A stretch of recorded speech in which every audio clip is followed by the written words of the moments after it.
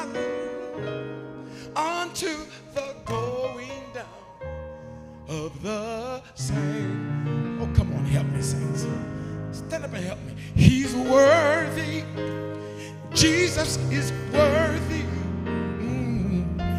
He's worthy to be praised.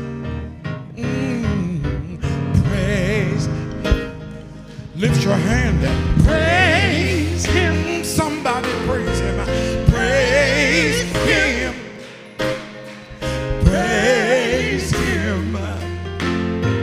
Jesus, blessed Savior, he's worthy to be praised. God is my rock.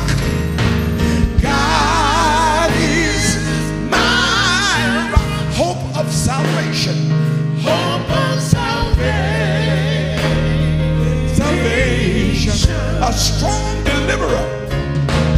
A strong deliverer. In him will I trust. In him will I always trust. Somebody praise him. Praise him.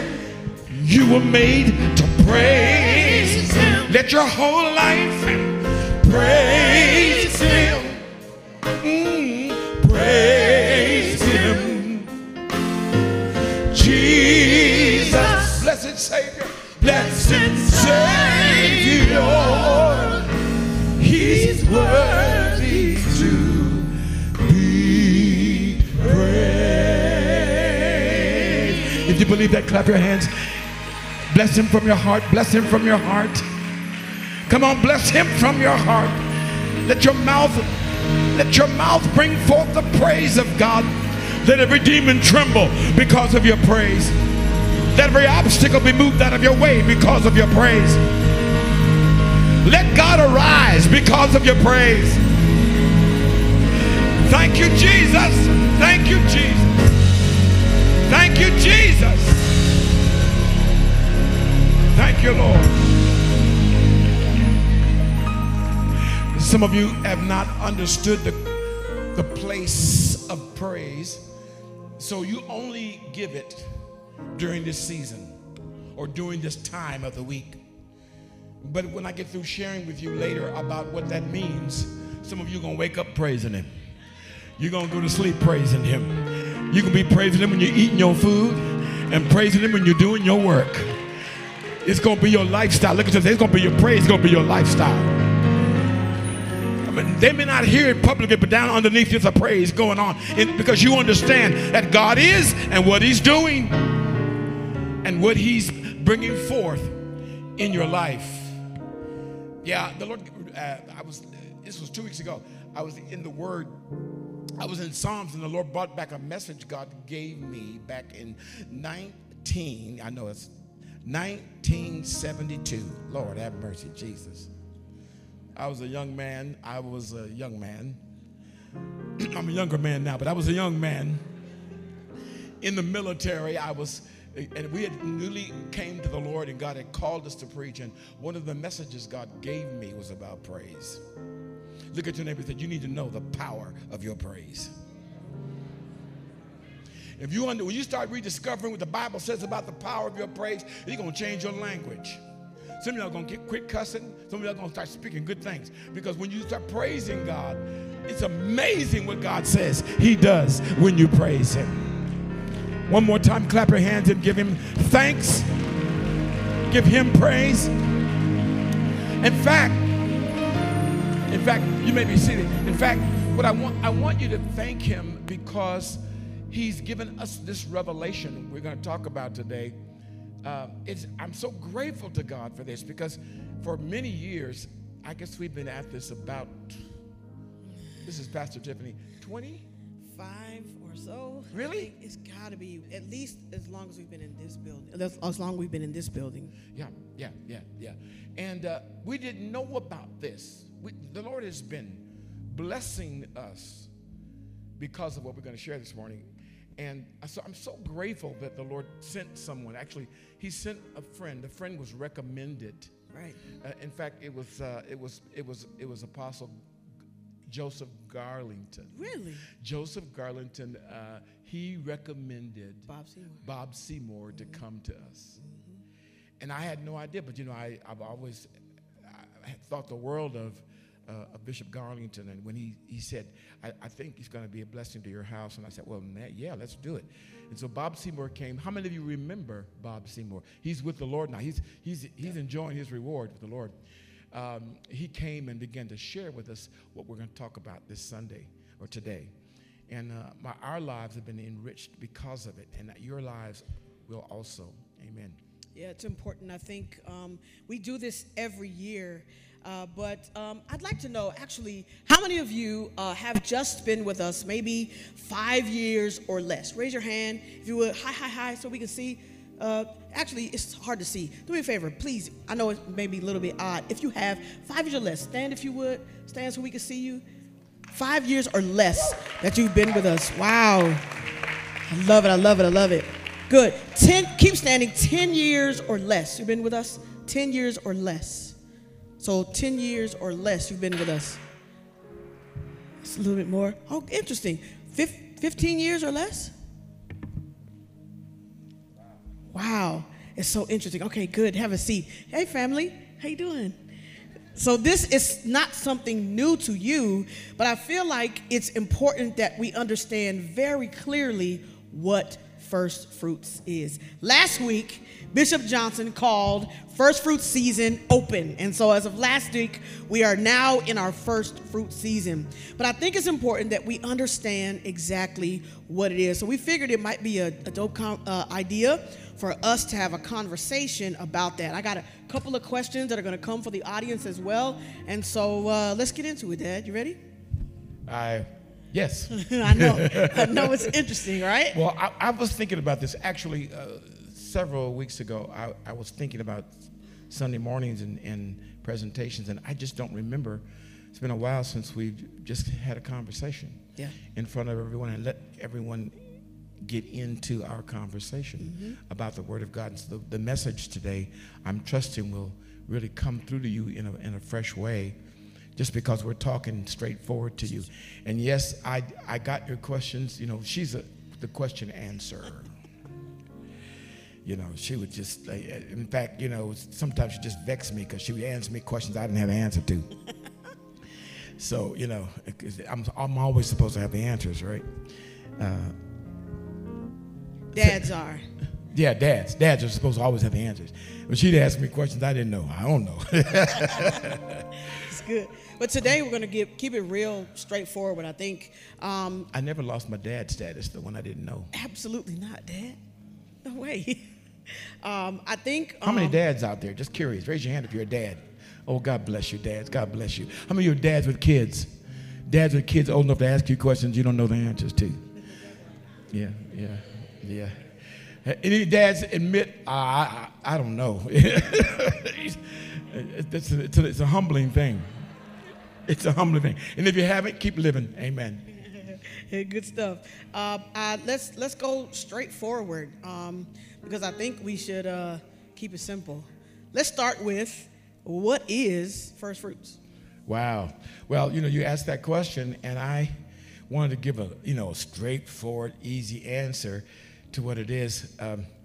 Actually, we would like, and we don't do this much, so I really love this. We would like a little bit of feedback from you today. It's not just a talking head to you, but a little bit of feedback. I think that would be great. I don't know that many congregations do that. This one is. You asked me, what is first fruits? Yes, sir. What is first fruits? Enough for us to do it every year for more than 20 years. It's that important. I think one of the things that I learned from you is that if you can't say it, then you probably don't know it. Yeah. And so we want to make sure that you can say it. So, Poppy, what is it? First fruits is an offering, a very special offering. Normally, it's but for us at least, it's one time a year. For Israel, it's 3 times a year. But for us, one time a year, offering at the beginning of the year. It's not a tithe. It's special because the Lord declares his position first in our lives. So the first of our increase, he wants us to give him. And in fact, he asked, it began actually before the law, but it's an offering. First fruits is an offering that God asks from us. Significance, our first and our best. How we thought about this was reflective of what we thought about him. And so it's a very significant offering. And God has special promises that he declares over us when we offer him. And I don't know if I don't know if I've ever said that, but when I give any offering from heaven's point of view, heaven doesn't get the money. Right? You throw it up, it comes back down. Right? Have you ever thought about that? Yes. Okay. Heaven doesn't get the offering. The church receives the offering. But what God gets is our attitude and our faith. And that is precious to God. Yes. You mentioned just a moment ago that I know I'm going a little bit out of order, but I feel like this question is a simple answer, but I think it's important. You said in the agricultural culture of Israel, they did it 3 or 4 times a year. They did. We do it once a year. We do it in the beginning. In America, more so, the fall is about harvest. How come we do it in the top of the year and not, around fall time? Yeah, that's good. Well, remember, Israel was agriculture, and so they had harvest. Everything wasn't harvested at the same time. Some crops came out at certain times of the year. So the very first of that crop that came out, the Lord said, I want the first of it and I want the best of it. It belongs to me. He even goes as far as says, I want the first of the womb. Wow. It belongs to me. And we were talking about this last week about how the Lord delivered Israel and preserved Israel's life and future, but Egypt, because of its obstinance and arrogance, refused God, and God took the life of the firstborn and he said this very interesting. He said, the first is mine because of who he is, because of his name, because of his place in creation, because of his awesomeness. It's very special when the first thing that comes from us is offered to him. He said it's mine, but he's looking at how we offer it. And when we do so with the right attitude, it's something very precious to God. And he attaches blessings, he attaches promises to that. Wait. Say that in girl language. No, I think he did an excellent job. I think specifically what I heard you say is, number one, that he wants the first. Ugh. And then the second thing is that he wants our best.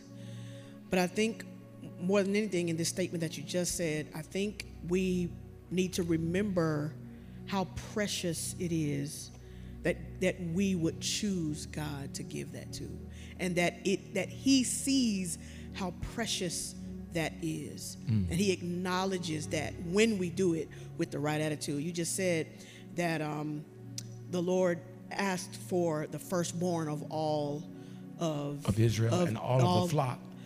Well, I was thinking specifically when you were talking about Egypt. And to me, that's another reason to fear him. Absolutely. Right? Not scared as in a negative way, but to be aware of his power and what he deserves. That could go well for you, or it may not go well for you. And I think one of the things that he's asking for us in this time of first fruits is our fear of him and our understanding of who he is, how magnificent, how powerful he is a reason to render our first fruits. And that's the attitude he's looking for. I was trying to think of that word. Sure. The word rendering is the word that describes worship. What you think about God, say, how grateful you are to him, how dependent, really, the very breath in our bodies. You want to get technical, the very molecules of the cells in our bodies are held together by him. When you understand, when you start knowing God, who God is, and you realize, oh my God. So when you surrender what you have earned or what you have produced, the first of it, it is an act of worship. I love this because those of us who've been doing this for 20 years, this is a different attitude with which to approach it. It's a different way of thinking about what attitude I come up, oh, here we go again, this is first fruit season, instead of thinking of it as an act of worship. Just a moment ago, you compared first fruits with tithes. And I think the issue that people get it mixed up with is because of the word first. And so the tithe being the first off the top is easy to get it confused. But what's the difference between a tithe and a first fruits? That's a really important question. Some of my brothers and colleagues have never discovered the difference. So I wrote something down right quick that might help. First of all, a tithe. A tithe means, the word tithe literally means tenth. Point one. So that's the word, that's the definition of the word. Yeah. Okay. The definition of the word tithe is tenth. And the Lord makes it clear that the tenth is his.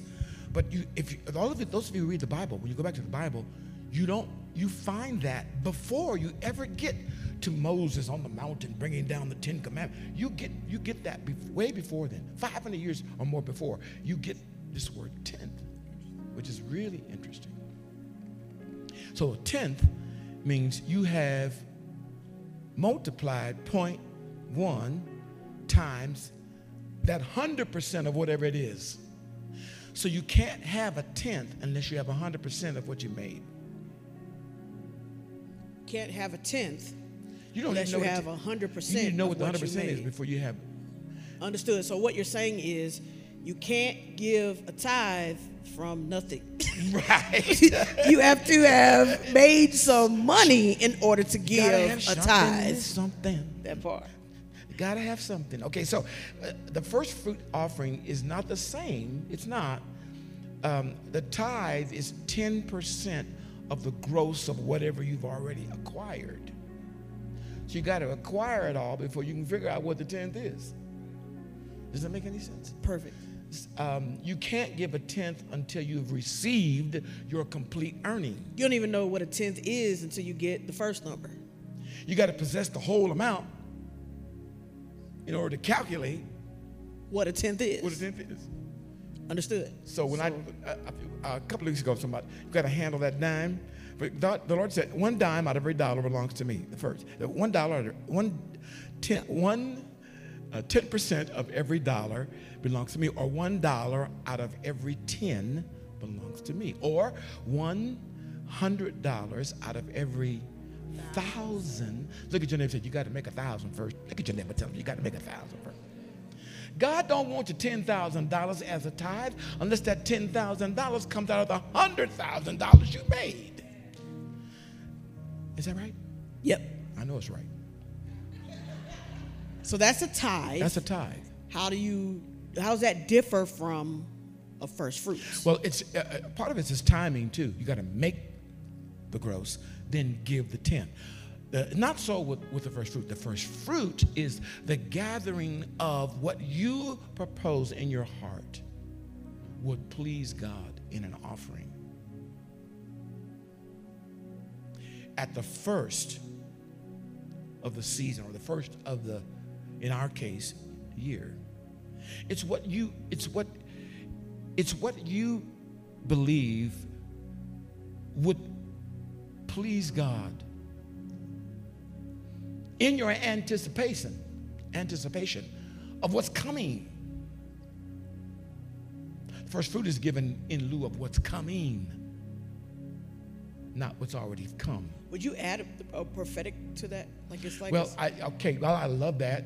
It absolutely is. It absolutely is in the sense of my anticipation of more coming. I'm declaring. Yes, it is a kind of prophecy, or you are forthtelling in this worship what is coming, what God really wants to do. So it needs to be significant. The first and the best given to God at the beginning of the year or the season. I say season because, for example, if you have a business, your business doesn't really, it may be producing at certain times. So in the first of the year, and I think it's important that this was a yearly thing, yearly/seasonal thing. So I'm prophesying, this is what I want. So before I get all of this profit in, this is how much has come in, and I'm deciding how much of this I'm going to render to the Lord. It's out of my heart. It's not out of the 10% calculation. So that's the difference. I think I see drawing a parallel between how you started this and this point. You said first and best. And so I think which is what we really need to talk about, is how the heck do we get the number to give the first fruits? If you want God's first and best, then you attach your first and best to Him. Right. You worship Him with that. Worship Him with your first and your best. I like to use that term, worship Him, because I think we've somehow detached the word worship from giving. And this is a big mistake, because true worship is measured in your heart and your attitude and culminates in the very thing that you give. It's important, the thing that it is, but that if that thing is given with the wrong attitude. Can I give an example? Absolutely. Let's take Cain and Abel. The Lord didn't ask them for 10%. Are you telling me that when God asked for, one of them was fruits and vegetables or whatever it was Abel was given, and then Cain was supposed to give one of his animals, it wasn't a tithe? No. Huh? No. See, if the Lord says tithe, He's very calculated in that amount. It's a tenth. And He leaves us to make that calculation correct. And that's important, because we're obeying Him because He said it. And then He attaches His blessings and promises to it. But when He asked them for, He says, take the first fruit came out of, one was a herdsman, one was a farmer. And it says that Abel took the best of the firstlings, the first ones that were born, the best ones, no blemishes, he took the first ones and he offered that to God. And God saw it, and he of course, as was traditional, he burned that offering. He made it available to God, but he prohibited it from himself. So he destroyed it. He didn't eat it. Right. He didn't consume it. He didn't use it. He destroyed it in the presence of God. And in fact, he transformed it from whatever into the smoke. And that smoke went up. And they understood this with God. If your smoke went up, heaven was saying, it's as well pleasing. So that's what he did, because his heart was right. When your heart's in it, everything changes. When mom fixes a meal with her heart in it, it's different. That's something, with your heart in it. Yeah, I think that's what the Lord is wanting to revive with us right now, is our heart in it. And so Abel did that. But Cain, it was very clear. He just took some of. He did. It almost leaves you with the impression when you read it that it was the last thing he did, not the first thing he did, and it wasn't even the best. He said, okay, that's what I got to do. Yeah. He knows. He's legalistic. I know I'm going to do it because he said it. So he gets it, and the smoke, it's all in his face. Right. And he knows his offering's not acceptable. I'm sorry. Why was it important for the offering to be acceptable? Because God promised them his oversight, promised them his wealth, promised them their success, promised them their increase, their protection over it. He promised it to them. But only if our attitude is what God wants. He's first, he's best. I love it. Oh, by the way, Sure. because of that jealousy, Cain and Abel, because Cain's was in his face, he was jealous of the blessing of God over his brother, and he killed him. So we get the first murder over an offering. Maybe it's more important than what we think. I love that. And I think in it being more important than what we think, how do we know what to give? If we don't know, we know what a tenth is based off of what money that we get. We take, we move the decimal point one to the left, right? To get what the Yeah, what the that's easy, tenth is. right? An easy way to do it. But how do we know what the first fruit is supposed to be? What some number, like how do we how do we understand what that number is? How do we get that number? Okay. Of all the questions you would ask, I wrote this one down. I thought, Who wants to know how to get the number? Anybody want to know? See, look at all those hands. okay, well, the first thing I'd say, ask the Lord. Say what? Ask the Lord. That's a really good way to do it, is ask the Lord. Another way to answer that question is, in asking the Lord, what would please you? Wow. I wonder how many of us have the courage to ask that. What would please you? See, I don't think it's a problem of us hearing with God. I think the problem is what he's going to say. Because we can hear him about all kinds of other things, but when it comes to money, I think It's tough. we find ourselves, Yep. reticent. I love that answer. And I think I would even think it might be important to start thinking about first fruit in December, really. Actually, this is the first year I started. For me, it was November. Mm-hmm. November, December, I was actually thinking about it. I said, Lord, what am I going to offer you? It was kind of an important question. Yep. How do I hear from God? Ask him. Ask the Lord. What is pleasing? What will be pleasing to you? Yep.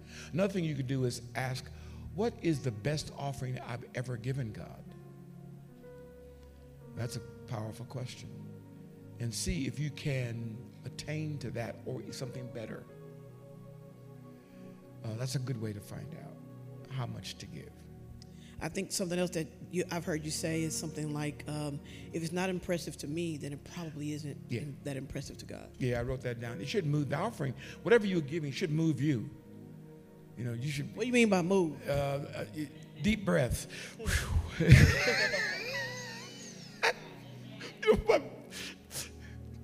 My wife and I, we come to this, and she believes that I hear from God. She doesn't believe that I believe I hear from God. So she hears from God. She really does. And I've always trusted her ear. And sometimes when I'm not, either I don't hear or I don't want to hear that. So I think before you go there, I think it might be interesting. There's a couple of people that had a couple of questions, and it's along those same lines. Okay. So, Metro, would you do me a favor and welcome Jonathan Thomas and Renee Simpkins? If you would, come to the stage real quick. Quick, move. Oh, my God. Uh-oh, here we go. Come on, man. I think the way that Jonathan is going to ask this question, I think, is super important for us. I'm gonna say the best last. I'm gonna say right there. All right, Jonathan, if you would, please ask your question, sir. So Bishop, my wife and I just went through this a week or two ago. What does it actually look like for husbands and wives to agree on first fruits? Well, I can tell you what it looks like in my household.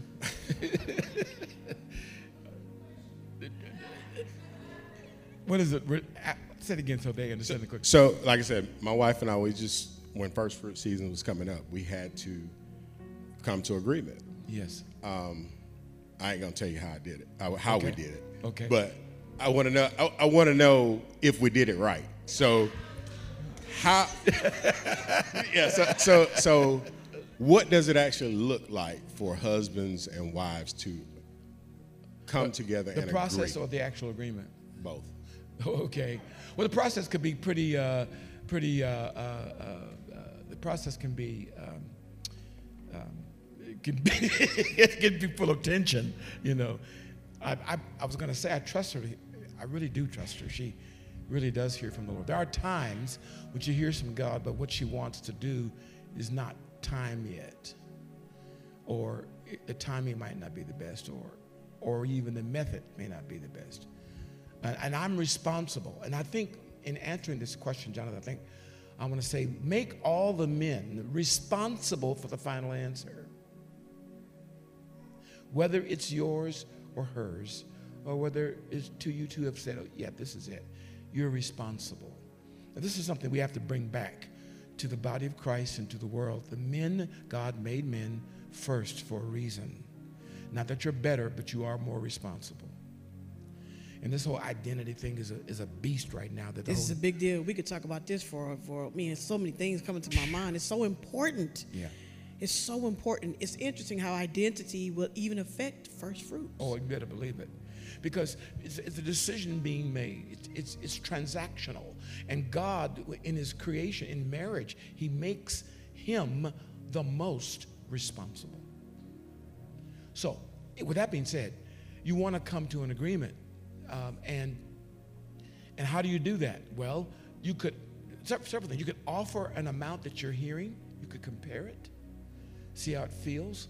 You could pray differently apart and say, Lord, give us the same or near figure. Come together and reveal that amount. I heard something that I didn't want to hear, but I heard it, and I was wrestling around it. And I asked her, I said, honey, what you hearing for first fruit? She said, I don't want to tell you what I'm hearing. You need to hear from God for yourself.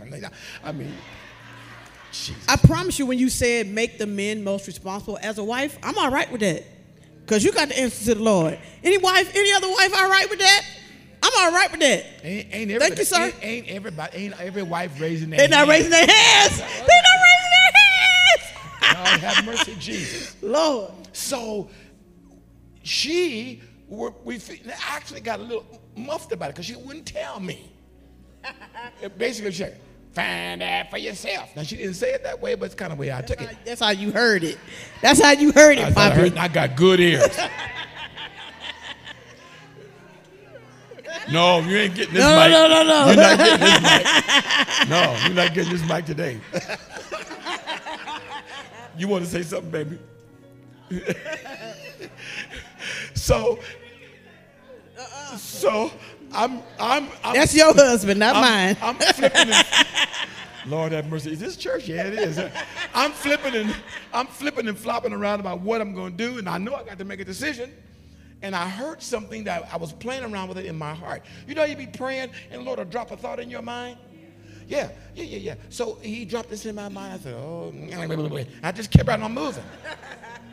So when I asked her, I was trying to get off the hook. So I asked her, and then she said... Sorry, what you said when you asked her, you was trying to get off the hook? That what you said? It went real fast. I just wanted to bring it back just a little bit. Make sure that was there. I understand. Just a little bit. You heard it? I heard it. All right, I'm listening. I was trying to get off the hook of what I thought I heard.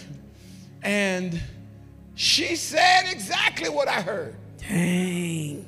And I'm going, oh, Lord. And I knew I needed to agree because she was confirming what I had heard. And the reason why this was such a big deal because God he's the provider of the seed. So he has to provide this for us to give this because it's a big deal. Oh my God. Because sometimes the Lord will ask, in the beginning, he asked us for close to what we already had. And then we knew some of the other things were coming, so we could see it. Logically, you could work it out. Right. But then as we went on with first fruits, the Lord began to challenge us beyond our logic. Lord, how in the world are we going to get? But he said, here's what he said to me. If I provide it, will you give it? Lord, have mercy, Jesus. And in that is everything else. Bills that have to be paid, obligations that have been made. God he knew all that. So I said, Lord, if you provide it, I will give it. And then one thing, John, that we came to, I said, honey, if you can believe, I can work. Fire. And that's another way we've come into agreement. In this case, it was kind of a heated, kind of a stiff, tense. There wasn't no hugging that night. You understand what I'm trying to say? But when she said it, when she finally obeyed her husband.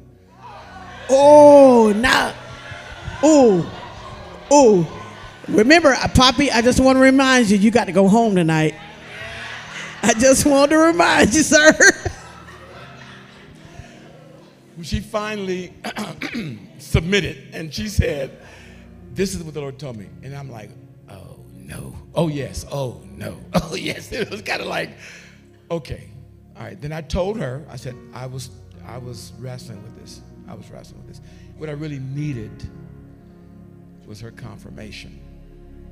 That's good. You needed your wife to confirm what you had heard. So it wasn't good enough that she had heard, that you had heard separately, but it was the power of them saying it together. This is what we're going to do. So I offer to you or any of the others that are struggling with this, ask the Lord and come together and talk about it. And then what I used to say, if her number is different than your number, add them both together and you'll work it out. That's funny. I bet you figure out a way to agree. One of y'all will. Now, the reason why this is so important because it is the chronologically in the year or in the season, the first major act of worship that we together are giving God. And God takes note of that. He uses that. I didn't want to get into that, but he uses that to bless us and make his name great. It's important. And something in the body of Christ I'm noticing now is spreading across the nation. More and more pastors are giving the body of Christ the opportunity to worship God in this way. It's amazing. One of my dear friends says this is really the apostolic motivation, what God wants to do in mighty works through the church that will bring monumental change to the nation. Thank you, Jonathan. I appreciate you, sir. Thank you, man. I don't know if I am. You passed the test? Oh, dope. So good on you. So how did you come? What happened? So, all right. So what happened? We used to do exactly what you said. Hey, what are you hearing? What am I hearing? And if it's close, whatever number is higher, we'd do that. This year, actually, because of the business portion of it, I was responsible for the personal side of the first fruits, and she was responsible for the business side. So whatever she was hearing from the business side and I was hearing, we just combined. That's awesome, man. Come on, give him a hand. That's Good job, powerful. That's awesome.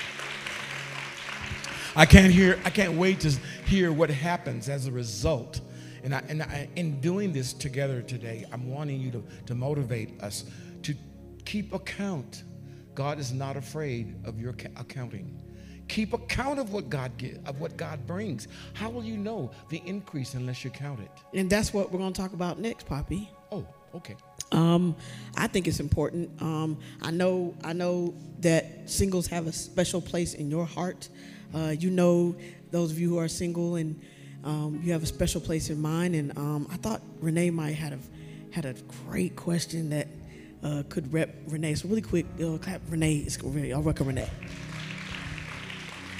Okay, I'm going to keep it real because I don't know how to be anyway but real. What if you have been doing this first fruits for a while? Okay. And you have had issues. Sometimes you do it, sometimes you don't. Don't or do what? Do first fruits. Okay. Okay? And you've been believing God for certain things for a long time. Mm-hmm. Some of those things have not come to pass, some has. At this point, this first fruits, I'm just keeping it real. I was like, okay, we're not going to do it this year. We're going to do it probably next year. That's where... I hear you. Hey, I'm trying to get deliverance here. Mm-hmm. So what instruction or what nugget would you say or could you give us to say, hey, keep the journey, keep the path, and to kind of stay on course? Because... So what is it that caused you not to?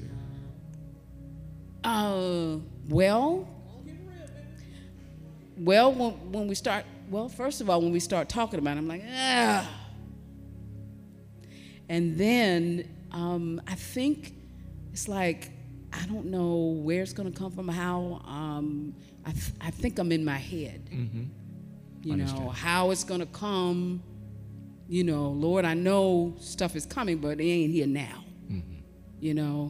So not having or being in a position when I give it, it's like, okay, it's maybe a lack for a minute. All of that.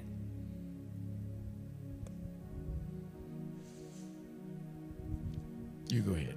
You want me to go ahead?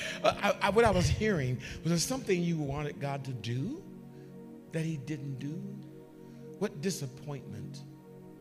That's what I was feeling. What disappointment have you experienced that caused you to either lose faith or confidence that if I obey God, he will bring me what he promised? I think it's, for me, I'm a microwave girl.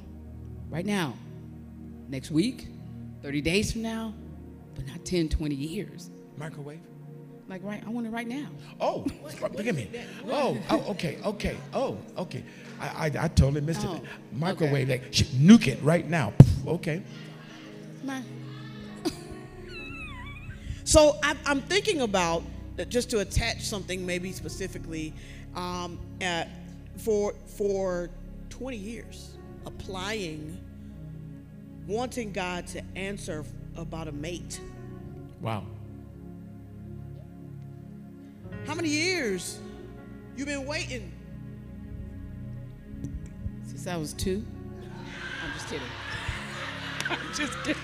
I'm just kidding. It's been a long time, and okay. I would have thought by now. I hear you. Because, I know what's in me. Right. Good stock, and I would have thought by now. Sure. Or maybe even not even just by now, but I've been giving my first fruits every year and applying it to this. Right. Saying, God, I'm going to give you this amount. I'm going to work my butt off to make sure that this gets in, the amount gets in on time. And I'm believing. 2033, a few years, for 12 years, for me, after Telly left, like 12 years, every year, 12 doggone years.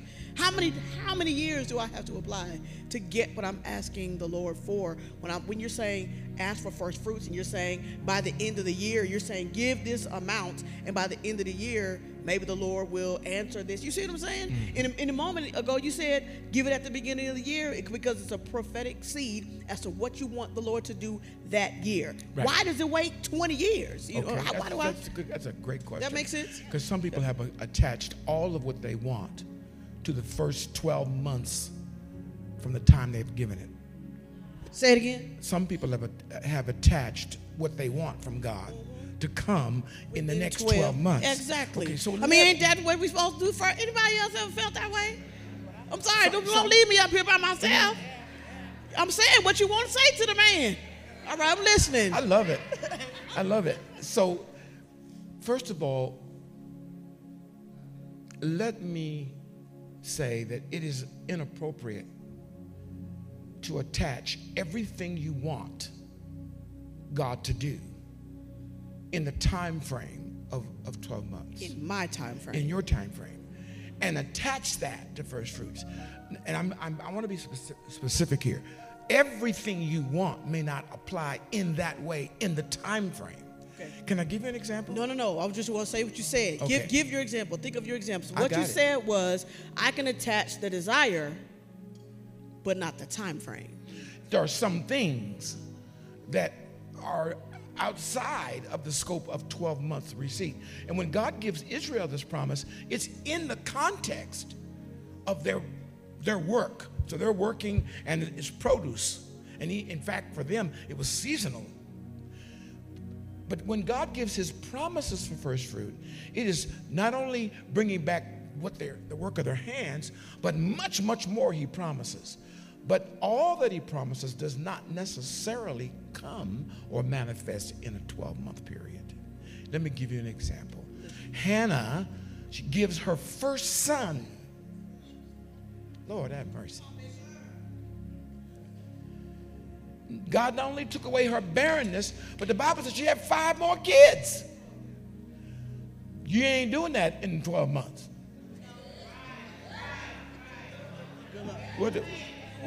Are you understanding what I'm saying? Absolutely. Does that make sense? And I make this illustration because it's really important that we don't misread. The world criticizes us, and some of the church criticizes us having faith in the promises of God to bring increase attached to offering. But that is absolutely scriptural. You just want to be clear about what you're talking about. I'll give you another example. When Joshua gave Jericho as his first fruit in the conquest, it took them years for the whole conquest of the whole land. He promised them the whole land. They had to kick butt for 32 more cities, and that could not happen in a year. No. Do you understand? But God was faithful in his promise. He did what he said. And they continued to practice the principle, even though everything that was promised didn't manifest within a year. So let me just take this opportunity for those of you who are disillusioned and discouraged, Lord Jesus, and disappointed because you have given over and over and over again, and you have attached what you thought was supposed to be a particular time stamp, a particular way, even for some of y'all, a particular person. Yeah. But you did not have God's perspective of the process. Right. In the Lord, he doesn't just want the end result. It's who you are becoming along the way. And that is just as important as receiving what he gives. And so it's important that you don't attach so much desire to the goal, to the dream, to the man, to the job, to the promotion, whatever it is you don't attach so much to that you forget who the God is. So let me say to you that God hears you when you pray. And he makes promises that he will not break.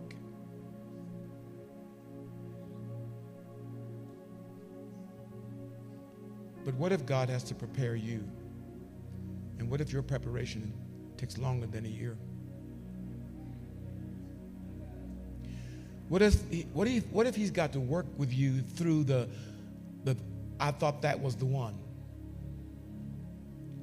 What if he has to work with you through in preparing your heart?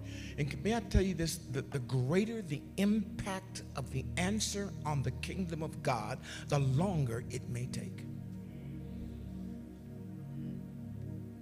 Now, God is God, so time he can manipulate. Time is in his hands, so he can. But God is always looking in. God wants himself to be magnified when the answer comes, to the point where nobody is arguing or disagreeing that that's God. So for those of you I am speaking to you, but I think there are many like you and many that are with us that are watching online. I want to say to you, do not hold God hostage. You're the one that's should be held hostage to what God said. And when God is ready, you don't change your posture of worship before Him because you haven't got what He said yet. And don't forget, for Hannah, she was so vexed till, she's pouring out her heart. The priest thinks she's drunk. She wants this so bad. She never blamed God. She did not accuse God that God didn't hear me. When the priest saw her and asked, why are you, put away your wine. She said, I'm not drunk. I'm desirous in my heart. In my heart, I need this. I want this. Are you saying, Dad, and I think this might be a little bit hard, that our attaching our disappointment to whether or not we do first fruits, it is a way of saying we have held God hostage to our desires? That's exactly what I'm saying. Our disappointment, our disillusionment, our discouragement, that being the reason why we do or don't do first fruits, is a way of us saying that we are holding God hostage for what we thought He woulda, shoulda, coulda, been done, did by now. And that the issue is that He really wants your heart and your attitude after it. And your lady friend is down there wanting the microphone. When you say your lady friend, that's not really okay. Yeah, don't leave. No, don't leave yet. God's working with you, amen. Absolutely. I think what you said was so precious, and it was a word from God for you, Renee. He said, don't change your posture towards God. If you declare by your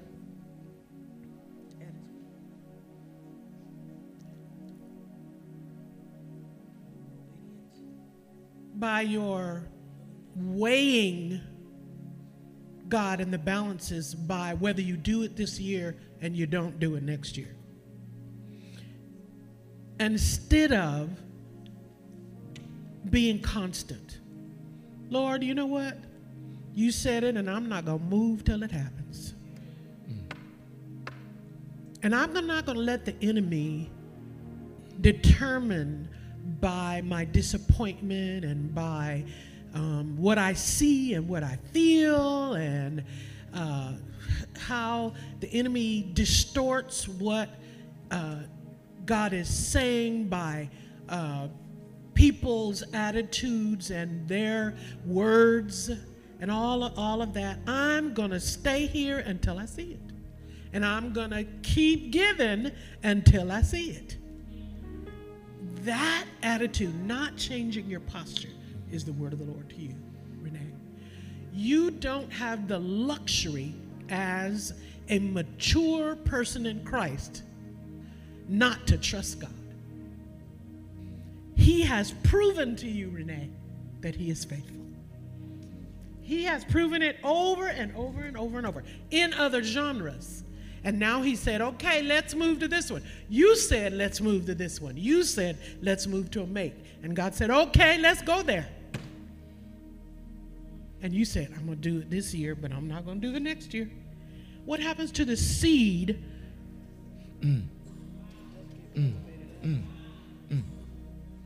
when you don't water it for a whole year? You can keep that mic. That's your mic. I love this.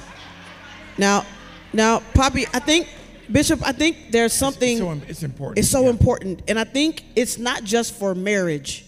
Right. This is for a bunch of different things. So the next question I think is really important. To what can we or should we apply this seed? To what should we be? What should we be expecting God for? If you know what I mean? In this series of messages, we need to touch this, because I realized, even going back and reading the book I wrote, I didn't talk a lot some. They didn't talk a lot about what should be expected. Shameless plug. If you go to Amazon right now, you can go with Bishop Flynn Johnson in your Amazon, and you can buy the book. It's called The Principle of First Fruits. The Principle of First Fruits. All the proceeds thereof go to him, not me. It was my first fruits that year. Brought to you by Flynn and Carolyn Johnson. Amen. Right. So let me put it this way. I'll give you Deuteronomy's account of what he says. He said, when you give this first fruit, Deuteronomy 28, 8 through 12, he says, the Lord will command the blessing upon you in your barns and in all that you put your hands to. And he will bless you in the land where the Lord is giving you. And the Lord will establish you as my holy people unto me, as he swore to you. If you will keep the commandments of the Lord your God and walk in his ways, I want to hear about that. Walk in his ways, so all the people of the earth will see that you're called by my name, by the name of the Lord, and they shall be afraid of you. And the Lord will make you abound in prosperity, and the offspring of your body, and in the offspring of your beast, your cattle, your herds, in the produce of your ground, in the land which the Lord swore to your fathers to give you. If you take these things, it's a picture of God abundantly blessing you in many different areas. Are you okay? So, okay, I'll give you one that's a little easier. Proverbs 3:7. Don't be wise. 3:7 through 10. Proverbs chapter 3, verse 7 through 10. Check this out. Don't be wise in your own eyes. Fear the Lord. Where did you hear that from? Fear the Lord and turn away from evil. Stop right there. How many of you, that applies to you right now? This is part of you receiving what God wants. He said, I want you to fear me, and I want you to do what? Look at your neighbor and say, what evil do you need to turn away from?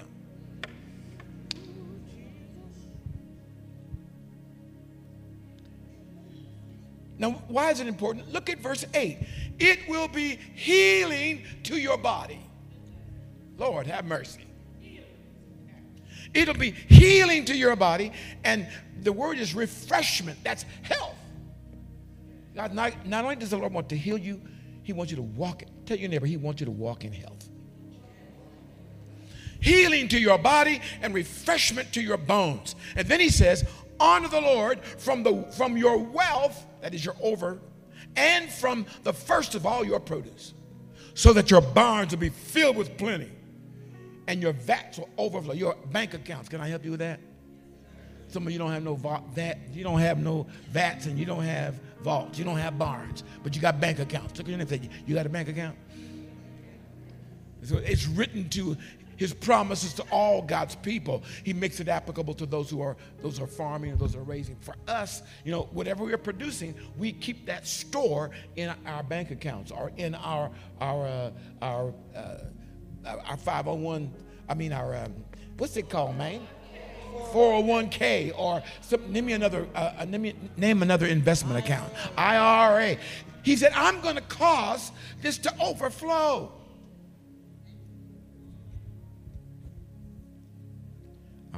Are you all breathing there? Oh my God.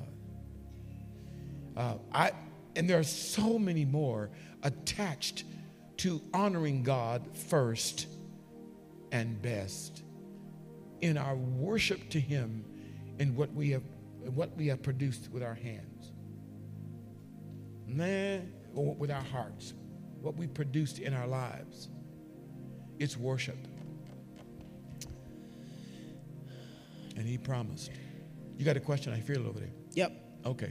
As we transition, because this is the first Sunday and we're getting ready to give first fruits, which is really dope because this is only the second week of our first fruit season. We're getting ready to give first fruits, and yes, you attached a theme, make his name great. Okay.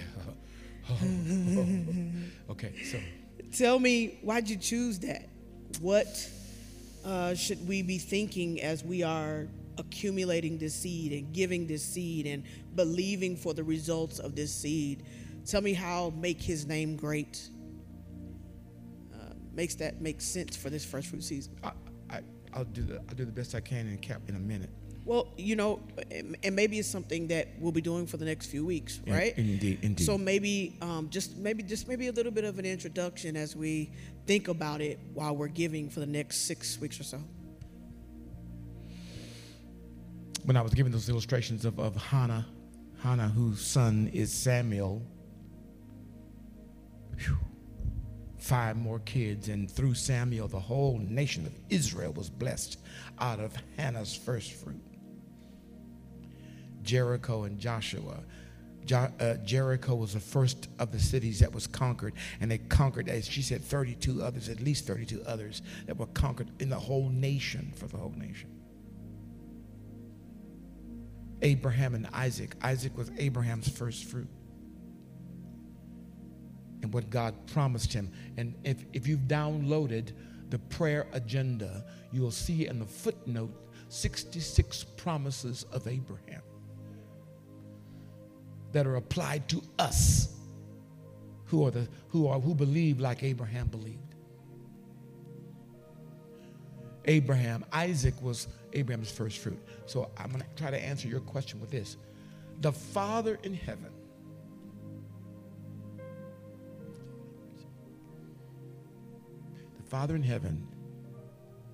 did not ask you to do, or me, to do what he did not do himself. Jesus is the Father's first fruit. He's called the first fruit of many brethren. You couldn't get the rest until the first was given. So God's name, who he is, his nature, his purpose. You understand, name in the scripture is a big deal, because name reflects the nature of a thing. When God reveals his name, he reveals Jesus. His nature and all of what he does and who he is in that name. And right now in our nation, the real war is over whose name is the Lord.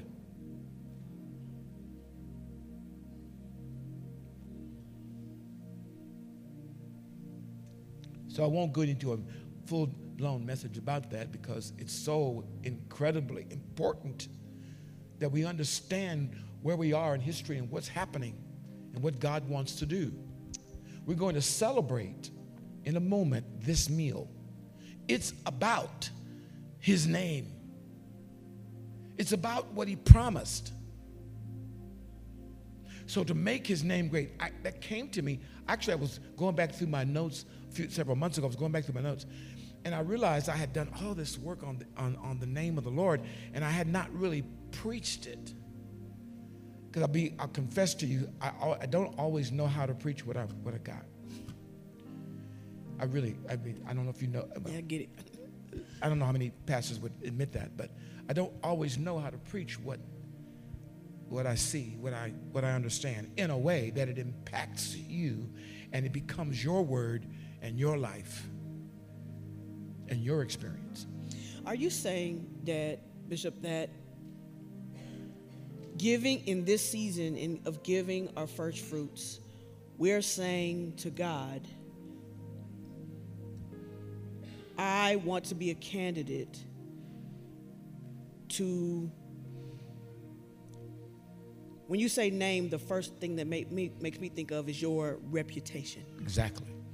So we are staking God's reputation, or the gift is on his reputation. That makes sense? Mm-hmm. So we want for him to say how dope he is to the world through us by the gift that we give, and therefore the blessing that comes as a result of the gift. God has always, and we can move this way, God has always If you want to know something, if you want to understand the Word of God, you must understand that God has always, He has always declared, I will have a people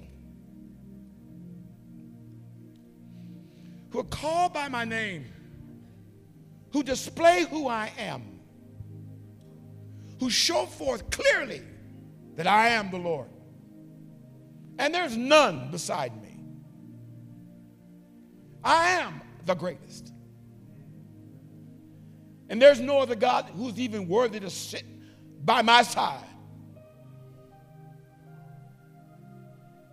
God is, think about Israel. The whole time, what he wanted to do was establish his people in such beauty and honor and wealth and splendor and success and holiness that it would show forth clearly a difference between who he is and who they are, others are. Who would show up how trifling and pitiful those who are called gods by other nations. Or maybe you didn't understand that we're in this incredible war right now. Whose God is the Lord? God has always wanted it. It's his heart. That's why he gives such painstaking effort to his church.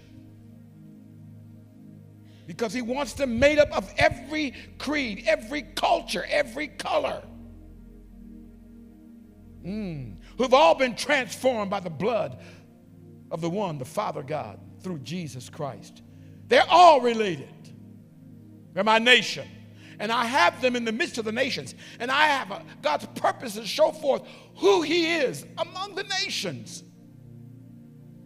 Through the people that he calls his own, who are like him, like Father, come on, like Son. It's always been it's his desire, it's his passion. God is far more, he's far more bent on making you holy like him than he is on making you happy.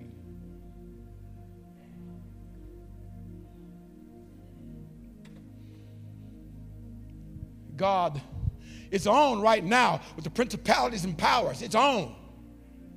Whose God is the Lord? Satan knows. So as long as he can manifest himself through those that do not know him, is as long as he can thumb his nose in the presence of God. He knows his time is short. But God is raising up a people. You don't know what time it is. God is raising up a people who look like him. I'm not talking about your color. Who walk like him. I'm not talking about your limp. I ain't talking about shake your booty. I ain't talking about that. He's raising up a people that look like him, that speak like him, that represents him in the world.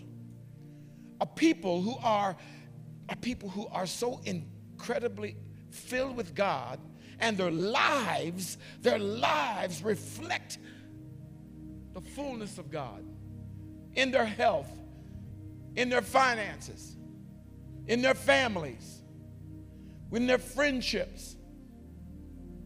Lord have mercy. It's so represent him until the world the world is not confused. So when you say Christian, they say, oh yeah, right. God is erasing that. He's raising up a people who do what he does. So Jesus understood that when this could not happen unless he became the first fruit of the Father, sacrificed and offered, he could not have this people that his heart had longed for. Okay, if you want to flip it around, then fine. The Bible uses this illustration, the bride and the groom. Christ is the groom. The bride is Christ. And can you even imagine the Holy Son of God dying for a hoe?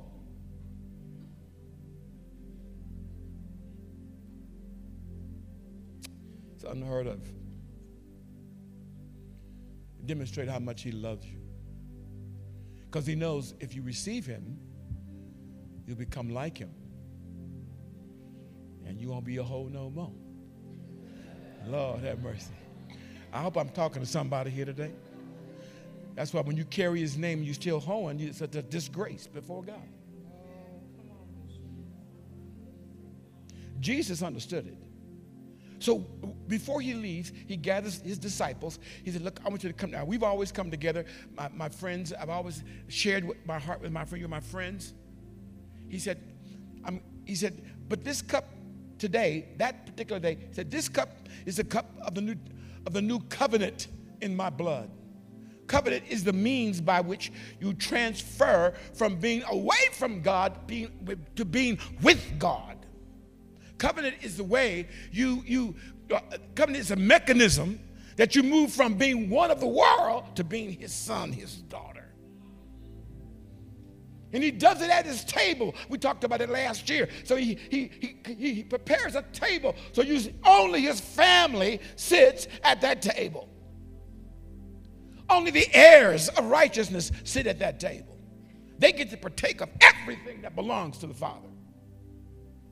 And Jesus understood it. So he said, we got his disciples. He said, look, this cup is the new covenant in my blood, because you can't have covenant without blood. You can't have this agreement without blood. It doesn't exist.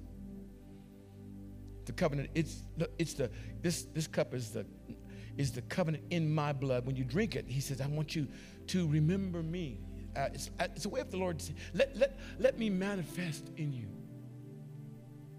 Every time you take this. He said, this bread, he said, this is my body. He said, this bread is my body, which is broken for you. When you eat it, remember me. So God not only wants his life flowing in you, everlasting life flowing in you, he wants his health and his prosperity also in you. Every time you drink this, every time you eat this, remember me. For those of you that have problems with this, just go ahead and pray. But Jesus said, this is my blood. And he said, this is my body. So when you drink and when you eat, what you're doing is you are acknowledging that I am in his house, I'm in his family, I'm in his household. I'm carrying his name. And your whole life is an advertisement for who he is. This is why we worship him. You become like who you worship. Whatever you bow your knee to, you're becoming like that thing, whether of sin or whether of him. Are you hearing what I'm saying to you? On the heart of God, God wants, and he will have his people. Now, God could clean this whole thing up with one swoop of his arm, but that's not the way he's chosen to do it. He's chosen for his kingdom to manifest through flesh and blood, through us who have been transformed, through ex-hoes, ex-convicts, ex-murderers, ex-dope addicts, ex-pimps, ex-wife beaters, ex-unfaithful. God has chosen that. He's chosen them to be his feet. And when they come, no matter how they are or what they've done, and they believe in the name of the only begotten Son, and God transforms them. We celebrate that transformation right here. We confirm it. We celebrate it. We confirm it. And we move further into it every time we have this meal together.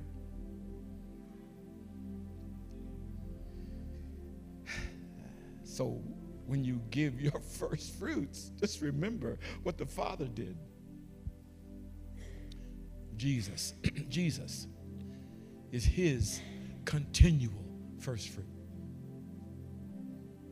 Okay. I hope that's a better explanation.